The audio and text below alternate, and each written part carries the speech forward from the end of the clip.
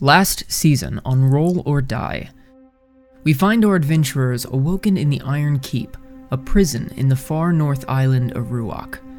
Gerard, the Eladrin elf from the Feywild. Melvin, a Goliath local to the island. Forkin, a golden dragonborn from the southern wildlands. Bonnie Bill, a half-elf from Valduria. Vesk, the lizard folk from the eastern continent of Zing. And Aura, a fire genasi from the Plane of Fire. None of them remembering how they had gotten there.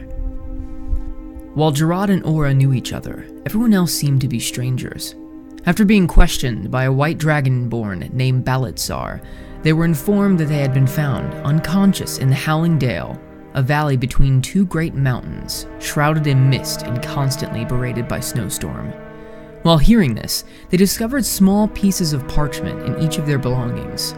Forming them together, they saw that it was a letter from the Duchess of Winterhaven, an invitation to the city dated 2 weeks earlier, and on the back was all their signatures, and a note telling them not to trust anyone. A few of them noting that receiving the invitation was the last thing they could remember. Leaving the Iron Keep, they decided it would be best to try and work together to figure out what had happened to them.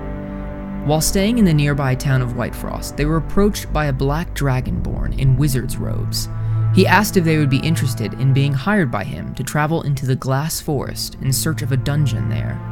The party was undecided on the offer, but eventually agreed, as long as the black dragonborn would lead them through the forest and to Winterhaven afterwards. Later that night, they were attacked by spies claiming to be from the Duchess. Aided by their new dragonborn friend, whose name was Rondis, they agreed to leave at first light. They spent the next few days trekking through the Glass Forest. Along the way, they had encountered humans heading to Winterhaven, being attacked by a troll, a father and son whose names were Sigurd and Calder. They had with them the corpse of the boy's mother, hoping to find some way of resurrecting her in the big city of Winterhaven. After an argument with the father, the party split ways with them and made it into the dungeon Vrondis had told them of, a long-forgotten wizard's tower. But whatever Vrondis was seeking was not to be found. Instead, the party discovered a Medusa and had a fateful encounter with a demi-lich. Leaving the dungeon, they made their way north to Winterhaven, and the Black Dragonborn bidded them farewell.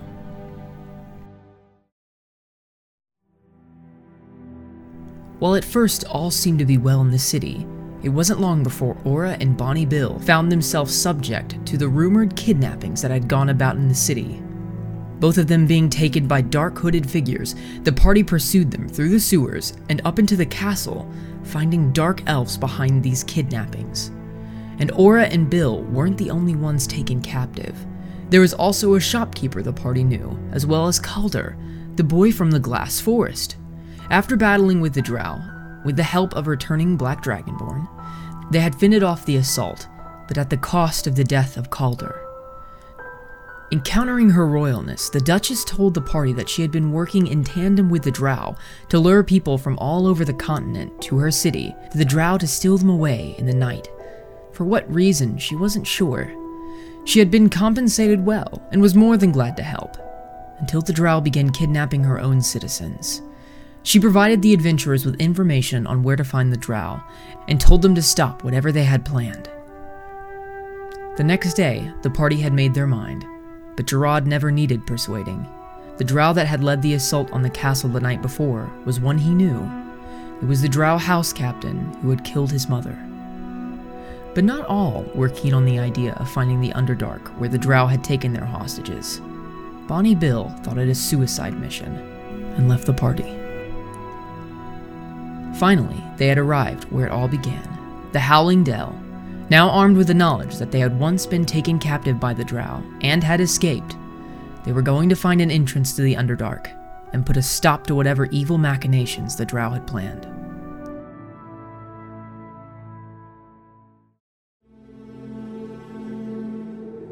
While traversing through the harsh conditions of the Dale, they encountered a white dragon named Vendraxier, who Melvin the Goliath knew well. It was a dragon feared by his clan. Through a fierce storm, they battled until the dragon lay vanquished, and was thrown down upon a ruined temple. It was beneath this temple where Forkin felt something calling to him. His deity, unknown by Forkin himself, spoke to him in a vision. In it, a dark room with endless ceiling adorned with metal columns. In the shadows behind those columns, 2 red eyes looked down upon Forkin. After a vision, he found Flame Tongue, an old weapon that was once used by warriors of his god. With the help of the party rangers, Aura and Gerard, they had finally come to the cave that led deep into the world below, the Underdark. They encountered floating eyes, a vacant beholder lair, an underground fighting pit, in which they found Gerard's elven friends from the Feywild, beaten and bruised along with a Tabaxi monk. They told Gerard they had fled from the Feywild after being attacked by the Drow. That night, the party slipped into the Feywild. They discovered that Gerard was not any ordinary Eladrin, but the son of an archfey of the Golden Wood and of the Autumn City. But the city was now shrouded in darkness and gloom, and magic ceased to exist in it. The once glistening pools stagnated, and the stench of undeath wafted throughout its halls. The city, built upon 3 great trees, now started to wilt. They investigated to find a magical artifact corrupting the place, with altars torn asunder and vandalized by the Drow. While trying to remove the artifact, Aura attempted to attune to it. With a flash of green, she died. Grabbing her and rushing out, as zombies pursued behind them, they made it outside of the city just in time for Forkin to revive her. But she seemed different. Her flaming hair had now turned a cobalt blue, and her red skin was a charcoal gray. She had seen a vision of a horrible place, and in it, a voice called to her. A voice familiar to her. It was the voice of Calder, the boy who had died in Winterhaven. After coming to the conclusion that Gerard's father, the Archfey Feanor, was still alive, but taken by someone or something, they decided to go back to the Underdark and put an end to it all. They found the Dark Elf captain on the outskirts of a Drow city and engaged in a furious battle. While pursuing him through an icy cave, a great shadow dragon attacked. After slaying the dragon, they discovered a small red dragon in its lair. A dragon Aura knew. She had lost it along with her memory when it had just hatched. Continuing through the icy cavern, they found the captives being mind-controlled and working on cutting into the ice. Frozen in the ice was an Elder Brain, and the Drow planned to release it. They also noted that Sigurd, Calder's father, had been following the party to the Underdark, and he wielded strange magic. He charged in ahead of the party, but was easily brought to his knees by the masked Drow house captain. This was it. The final confrontation. Now cornered, the masked Drow didn't stand a chance against the party. The Drow breathed his last when Gerard beheaded him, and in doing so, fulfilled the promise that he made to his father, that he would hunt down this Drow, avenging the one who had murdered his mother. The party then led the captives out of the icy cave, and eventually back to the city of Winterhaven.